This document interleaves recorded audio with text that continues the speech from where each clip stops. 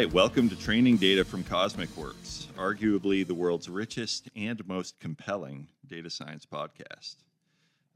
In for our usual host, Ryan Lewis, today, I'm Nick Weir, a data scientist at Cosmic, and today's episode is the third and final part of the three-part series with some of the great minds from Azavea, a certified B Corporation out of Philly focused on using geospatial tech and open source software to solve difficult problems across a variety of domains. In the studio today with me is Rob Emanuel, the VP of Research at Azavea. How's it going, Rob? Pretty great. How you doing? Great. And also here from Azavea, we have Joe Morrison.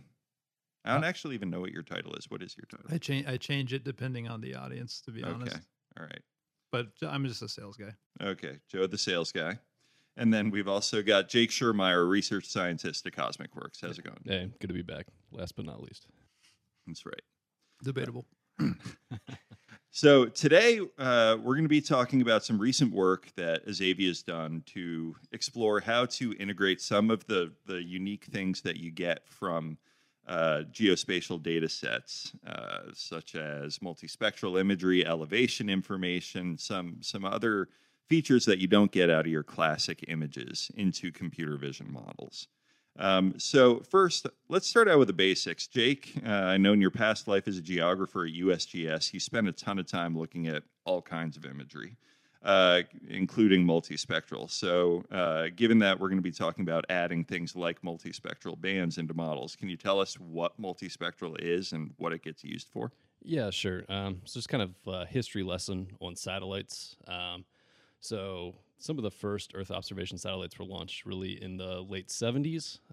So one in particular that I find interesting is called AVHRR, which stands for Advanced Very High Resolution Radiometer. So could you guys guess what the resolution is on that, the spatial resolution? Very high resolution. It was 1.1 kilometer. So at the time that was considered advanced. Landsat 1 had also been launched, and that was around 90 meters. But when you don't really have this ultra-high spatial resolution, you need to kind of make up for that in some way, and that's where multispectral comes in. So you can have augment your feature space, so have more information about the things you're trying to detect by adding multispectral layers. So different types of layers here. We're talking about visible spectrum, so what our eyes can see, out to the near infrared, and then you could go further out into shortwave infrared, or you could go finer into the ultraviolet. So most of the present sensors today operate kind of in the visible to near infrared with a select few. So Landsat, Sentinel operating in the SWIR resolutions. And so what additional things can you get from multispectral? What do people tend to use? Yeah, so I think one of the main applications, at least to start, has certainly been land use classification, just being able to discriminate between different types of land cover types. That really is a helpful application for multispectral.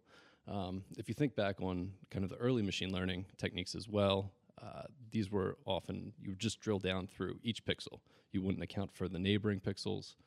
So therefore, that really helps you with multispectral. I'm able to discern that this is forest versus this is agriculture because I have so many different channels with a bunch of different features in them, and then use that to be able to discriminate between the land cover classes. Cool. Yeah, really interesting. So multispectral, you've also got things like elevation layers that you can get from some sensors. And so the problem here, of course, is that most computer vision models were initially generated for things like natural scene photographs, or what we would see from a photo we'd take on our smartphone for detecting dogs, cats, whatever small animal pet you're interested in. Right. And so, Rob, your team recently did some work to try to explore how to integrate some of this geospatial specific data into a deep learning model or a computer vision model. Sure. Yeah. So we've been working with remote sensing imagery for a while, and I think the efficacy of things like NDVI and NDWI for detecting things like vegetation and water really showcase the the way that the near infrared can bring out different land use classes, like you were saying. However, if you're starting to train a computer vision model, and you don't have a very large data set or a large amount of time that you want to train the model, what you would want to do is use pre-trained models, something like ImageNet, which is trained over millions of images for various, for classification tasks that has many different classes. That neural network has now learned, so many different features of imagery that are sort of like pre-baked. So usually with a neural network, if you're going to start from scratch, you start from like zero weights or randomly initialized weights inside the model. However, if you start bootstrapped with a network that can already do things like detect edges or detect circles, right? You can imagine like a crop circle kind of looks like a cat's eye. Is a weird example. So you kind of start from a baseline of like already being able to see some things in the imagery. Then you can kind of get a head start on your training, and then do something where you're fine tuning the model to the specific task that you're after. So you might have remote sensing imagery that has multiple bands that you want to take advantage of, but these pre-trained models are out there that are already went through expensive training that can help you bootstrap. And if you don't have the time or the data set size to like kind of get to where ImageNet is from scratch, you start with ImageNet, and but that presents a problem because that's trained on 3 channels. So how does the network take into account the multispectral imagery? And without certain techniques, you really can't. So what you do is you just say, okay, that's great that you have more information in those bands, but we're not going to take advantage of them. We're just going to use RGB. So in the first competition, data set that Xavier participated in, which was semantic segmentation over Potsdam, Germany, which was a land use land cover classification, we did try training a model from scratch, a fully connected neural network that did the semantic segmentation, and then we also tried RGB, bootstrapped from ImageNet, and then we also tried IRRG, so just actually taking the infrared, the red, the green, and then feeding that 3-channel image through the network that was loaded with the weights of ImageNet, and the IRRG model ended up being the best fit. So what happens is you sort of a lot of people just disregard those extra bands because they're hard to take advantage of. Yeah, and that's certainly something that we have seen in the SpaceNet challenges that we've run in the past. We will, I think in every challenge so far, we've released multispectral bands as well. And we rarely see participants in the challenges taking advantage of them in the models, even though this would, if you're going from a 3-band image to an 8-band image with a full multispectral collect from one of the Worldview satellites, you're more than doubling the amount of information that you're passing to the model. It's interesting that the going into the weeds a little bit here, that the IRRG model using pre-trained weights was worked well. Yeah. Any thoughts? I don't on know that if I have insights on why. Yeah. But that's what we found. It beat it out every time, the RGB model. So I think it really is just like those sets of initialized weights that you're using. You're not using sort of the higher level functions of it to be able to like detect colors, but it's really just the time it takes to train a model from zero to recognize like shapes and be able to kind of create those baseline features is just, it takes a long time. So unless you're willing to train on a large enough data set with enough varied shapes and everything. So, but also that infrared, one of the actually 2 of the classes, it was low vegetation and trees. So because infrared picks up vegetation so well, I think it just gave a stronger signal to be able to associate with that class, which apparently the blue channel was not as competitive. So it ended up working better. Yeah, and I think the blue channel in general is just probably the least valuable channel in multispectral imagery, Sorry, just because blue. it gets washed out by the atmosphere mostly, and it's also it's just where it is in the EM spectrum. It's more similar to the red and green channel. So I think near infrared is probably going to add. Blue is the weakest color. Blue is the weakest color. Yes. The one thing that you pointed out, just for some broader context too, that I think is a misconception about this work in machine learning generally, is that Moore's law has made computation and storage much cheaper over time. It's still pretty expensive to be able to do real cutting edge machine learning work, and so unless you have the resources of a Google or an Apple or an OpenAI, and literally you're spending millions of dollars a year on computation, then you're not going to be able to get to the state of the art results. That's why these pre-trained models are so exciting for smaller companies like ours. And so if we cannot find a way to get competitive results with off-the-shelf pre-trained models, we're never going to be able to put those things into practice for every new project that we do. So I think people think, oh yeah, it's like over time it gets really cheap to be able to train these things. Like, no, for people actually doing the work like us, and the blog post you referenced, we're trying to find ways to adapt these highly expensive pre-trained models to be able to take on more information or adapt their architecture so that we can take advantage of all the information we're being provided in multispectral imagery. We are not investing in our own cabinet of GPUs at the office to train them, although I think some people do take that approach. They're just kind of two different ways to tackle the same problem of like you're resource constrained, you're time constrained, but you still want to be able to do cutting edge work. Yeah, that's super interesting point, and it's something that I want to put a pin in and come right back to in just a moment. But first, we'll just take a quick commercial break. Cosmic Works and the SpaceNet partners are going to be at ICCV in Korea at the end of October. Jake, what are you looking forward to the most about Seoul?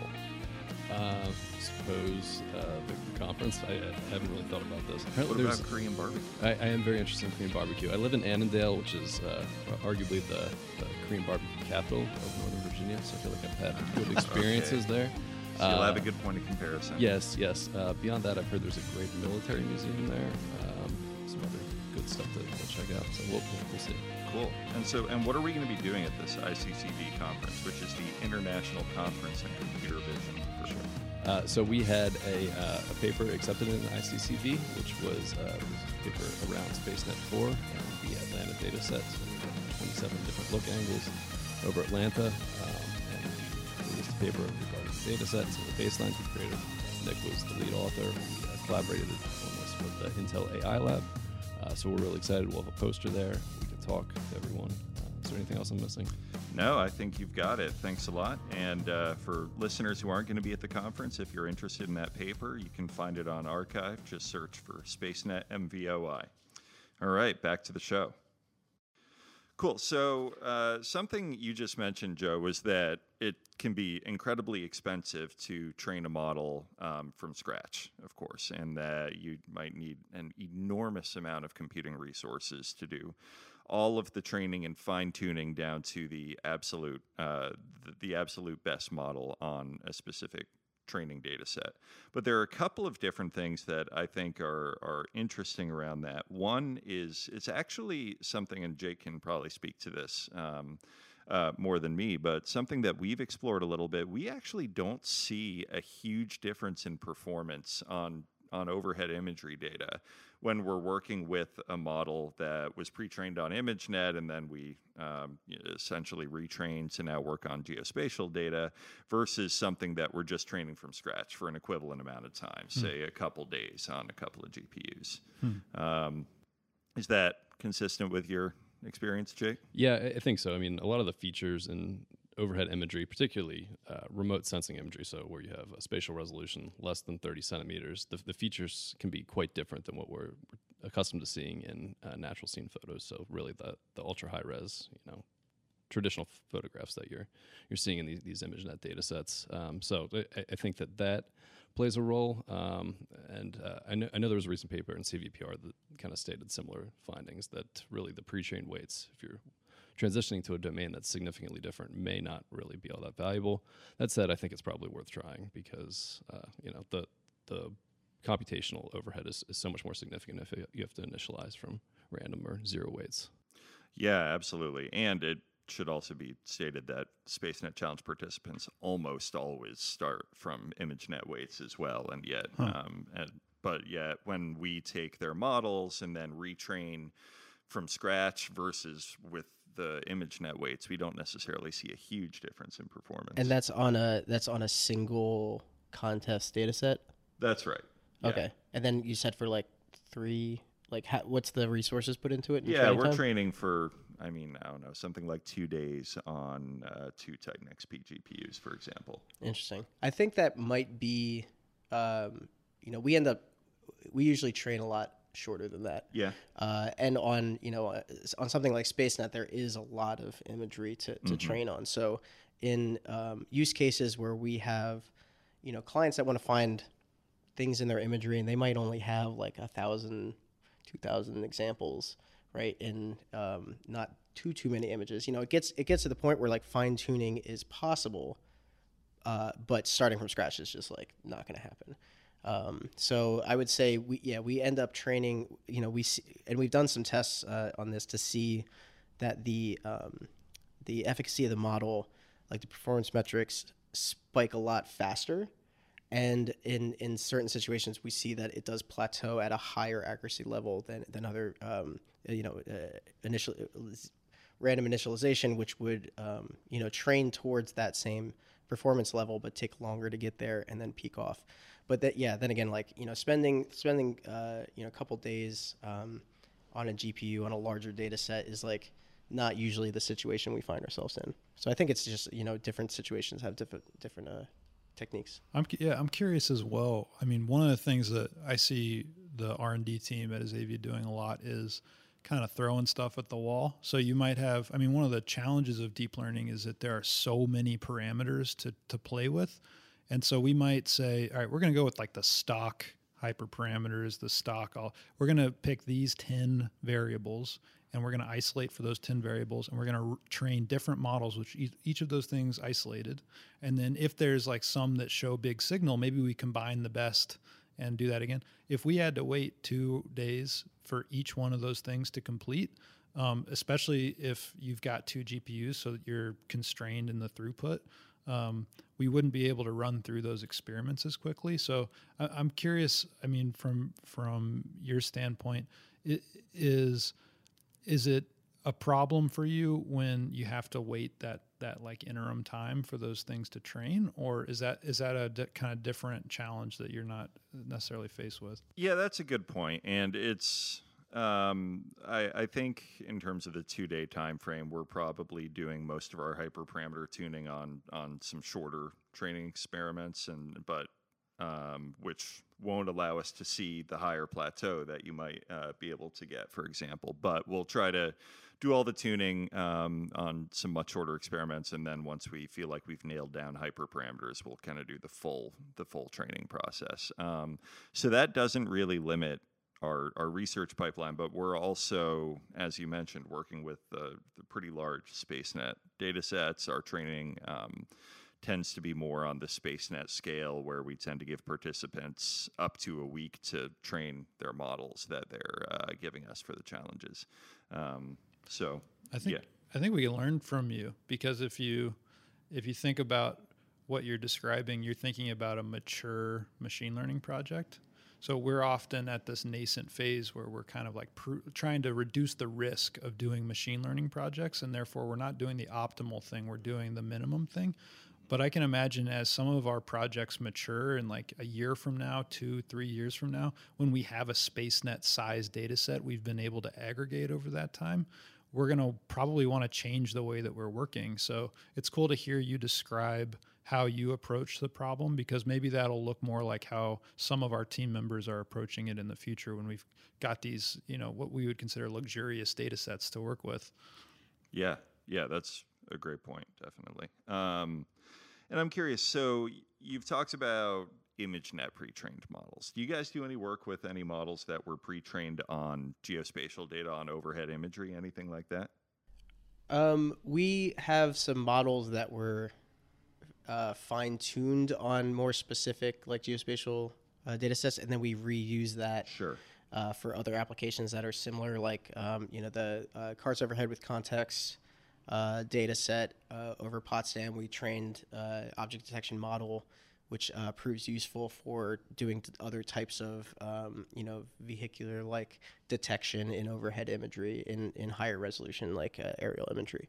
So that's really the only example. I know that there's I'm curious about your perspective on like are there any pre-trained models on SpaceNet or otherwise that have been released that people have been using effectively on multispectral? Yeah, so kind of a sidebar here, but I used the CalC data set and actually SpaceNet pre-trained model. So it was trained to detect buildings, and then we just did some retraining, and then it can suddenly detect cars. So although we're doing segmentation with a little GIS post-processing, you can kind of create some bounding boxes around them and have a quasi detection network, even though it's semantic segmentation. Where can listeners read about that? You can read about that on the downlink. That's one of our, 500 blogs, but one of the more recent ones. Great. Yeah, and in terms of including multispectral data, that's a great question. So from the SpaceNet challenges, there aren't a ton of pre-trained weights out there. That's something that we've started releasing just in the past couple months. With the Solaris code base, we've retrained some of the participants' models using as similar parameters as we can to what they used, and then and put those weights up in the SpaceNet dataset bucket on AWS S3 for free download. Now, are those because the nice thing about ImageNet is it's been trained on basically every type of backbone network, ResNet 16, ResNet, Right. like it's sort of like widely available for whatever model or framework that you're using. Is there like kind of a specific architecture that you've released, or is there plans to sort of do that similar type of pre-trained on various backbone networks that can be loaded in?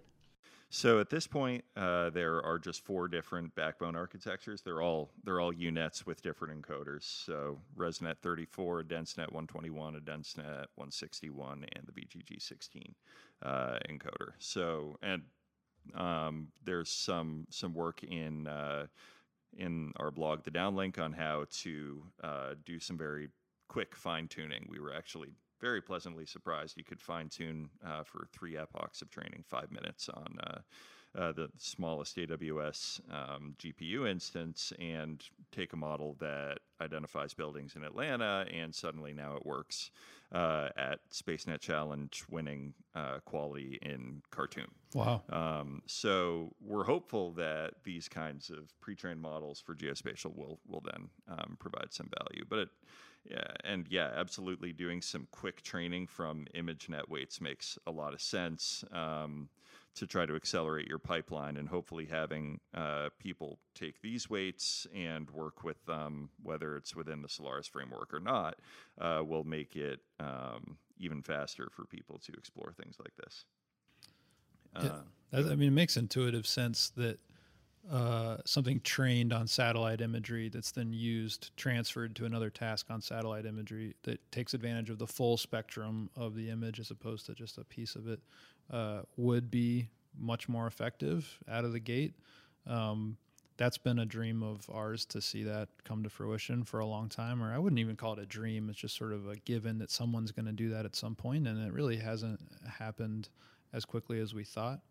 So yeah, if you're listening to this podcast and you're bored at Microsoft and you've got, a bunch of resources available to you, or you're at Google or Apple and you have a 10% time project you want to work on, you could do the world a service by releasing that type of a project. We would all be the first in line to take advantage of it.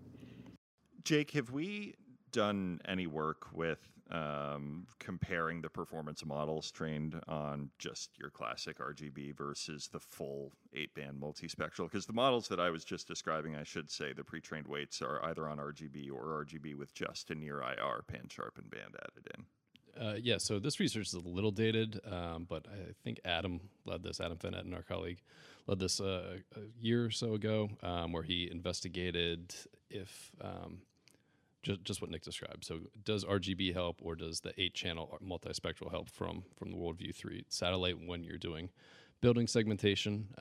And his findings were really that the multispectral wasn't that valuable for this application. That's not to say that it's not valuable. It's just I think that when you're working with this specific type of multispectral, so we're just going from the visible to the near infrared in 8 channels. There's really a lot of overlap in those bands. A lot of the channels are really similar to one another, so you're not getting all that much more information. So when you're using deep learning to segment out buildings, you're really just looking for kind of shapes and textures and corners, specific patterns, and you're additionally not going to look for things like vegetation, where near infrared might be helpful. I think that the multispectral may have limited usage, and that's kind of what his results showed from one of those blogs. I love that you said this research might be dated. It's a year old. Yeah, it might be more like 2 years old. It's the computer vision community at this point, I feel like. Yes. Yeah, we were actually testing building segmentation on SpaceNet Vegas with the multispectral approach, and I don't want to be speaking out there because I think it was RGB. Yes, it was RGB against full 8-band with the ImageNet pre-trained, and given we didn't try to optimize each of the models, but we were seeing maybe like a 0.02 F1 score increase, so not significant. In roads, we didn't see anything.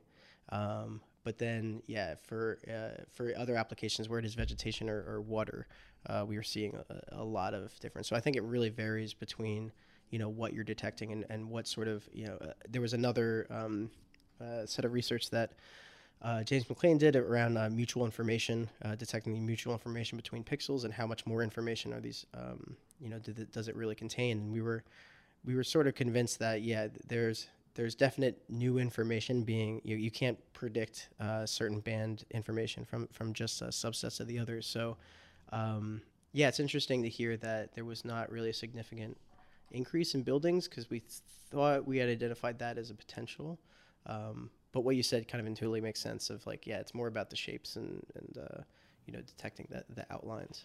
That's one of the big fears we have when we're investing in research like this is that, and you see this in the competitions too, is that, in the first week we can get to within, 0.1 of the leading candidate, and then we might spend 3 months to make up a few tenths of a point on the evaluation. It's just like diminishing returns in deep learning are everywhere. So there's some piece of me that thinks, oh yeah, the multispectral stuff, it's so intuitive that if you have way more information, you should be able to extract way more, but it may just be another subset of, or a special case of the idea of diminishing returns and doing a bunch of manual extra work to try to tweak these pretty good off-the-shelf models.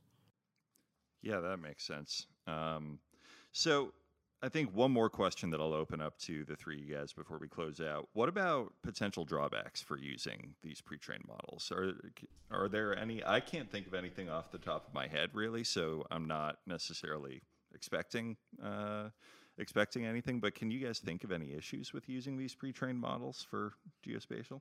The only fear that I would have is just a little bit of an assumption about what works. Like you kind of see something that improved a model performance at some time, and then you just kind of keep going forward with that expectation of okay, I always need to do this in order for this to be effective. So when you had mentioned, actually we didn't see any difference between pre-trained and non pre-trained. That's that's an assumption that we've kind of established internally that we need to check. So I think the danger is to kind of say, okay, we always need to do this. We can't actually, work with an architecture that the pre-trained model won't fit into because we need the pre-trained model, sort of, a supposed reliance on it, which may or may not be give you a more effective outcome. Yeah, the fear that I have, I almost don't want to say, but the fear that I have is that everything we're doing is technically illegal in a case that hasn't been settled yet, because the licenses to the images in ImageNet are not owned by the people that build those pre-trained models. Yeah, I mean, let's be honest though. That's a great point. And Yeah, every single company that's doing computer vision work is using models pre-trained on ImageNet. And that data set may, in a court decision in the future, they may say, look, you don't have the right to use this in a commercial or even like in a research setting. That's one thing I worry about. The other thing I worry about is that we get really close to having super clean, legally speaking, data sets that we can start from, like SpaceNet, but then they're not licensed liberally enough that you can use them in a commercial setting. And therefore, if you're being really rigid about it, you can't make that final step to applying it. And so it doesn't stop the research community or the commercial community from building stuff and trying stuff. And I'm sure that will all get figured out in some way or another. Some hero will come in and provide the ImageNet replacement that's just as large, that's totally legally clean. But it does kind of amaze me how, I guess, cavalier the deep learning community is, both around ethics and around the intellectual property of what's happening. People like Google have like patented autoencoders and crazy stuff like that, I think because they want to prevent patent trolls from stepping in. But I do wonder if we're living in this kind of Wild West time where there's a bunch of innovation, and then eventually once this stuff just becomes mundane tools that people are using, it's going to get really constricted, and there's going to be a lot of legal quandaries that people wind up in. Is that another Joe Morrison 3-year prediction? No, that's like a 30-year prediction. Like if we get to the point where people care enough to sue and take stuff to court, that's a great sign. That means that it's being really adopted, and someone's like, oh, I see an angle here.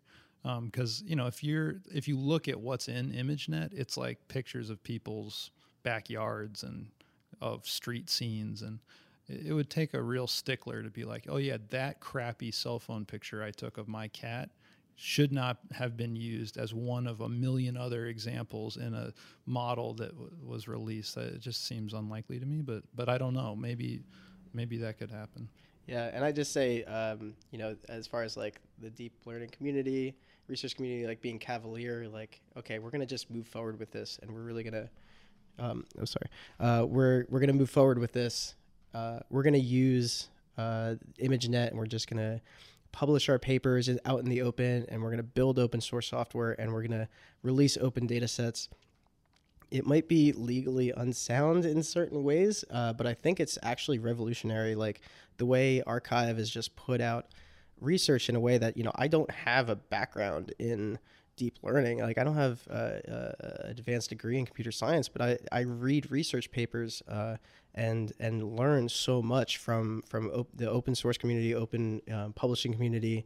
And then, SpaceNet is a great example of like, okay, there's this thing called ImageNet, like it already exists out there. So let's create something to seed the geospatial machine learning space and, really cultivate this open community. And it's just, it's really exciting. So, I encourage that type of Wild Westness because I flourish in it. Yeah.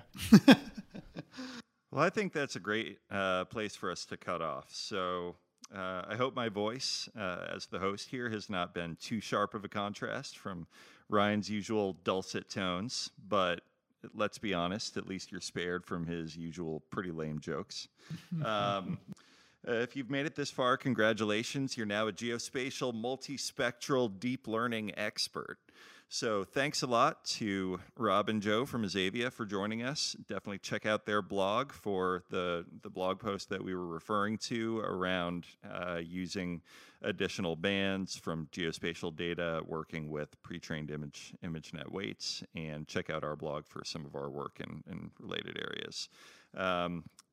Make sure to rate and review and subscribe to this podcast wherever you listen. And thanks a lot, and we'll talk to you soon.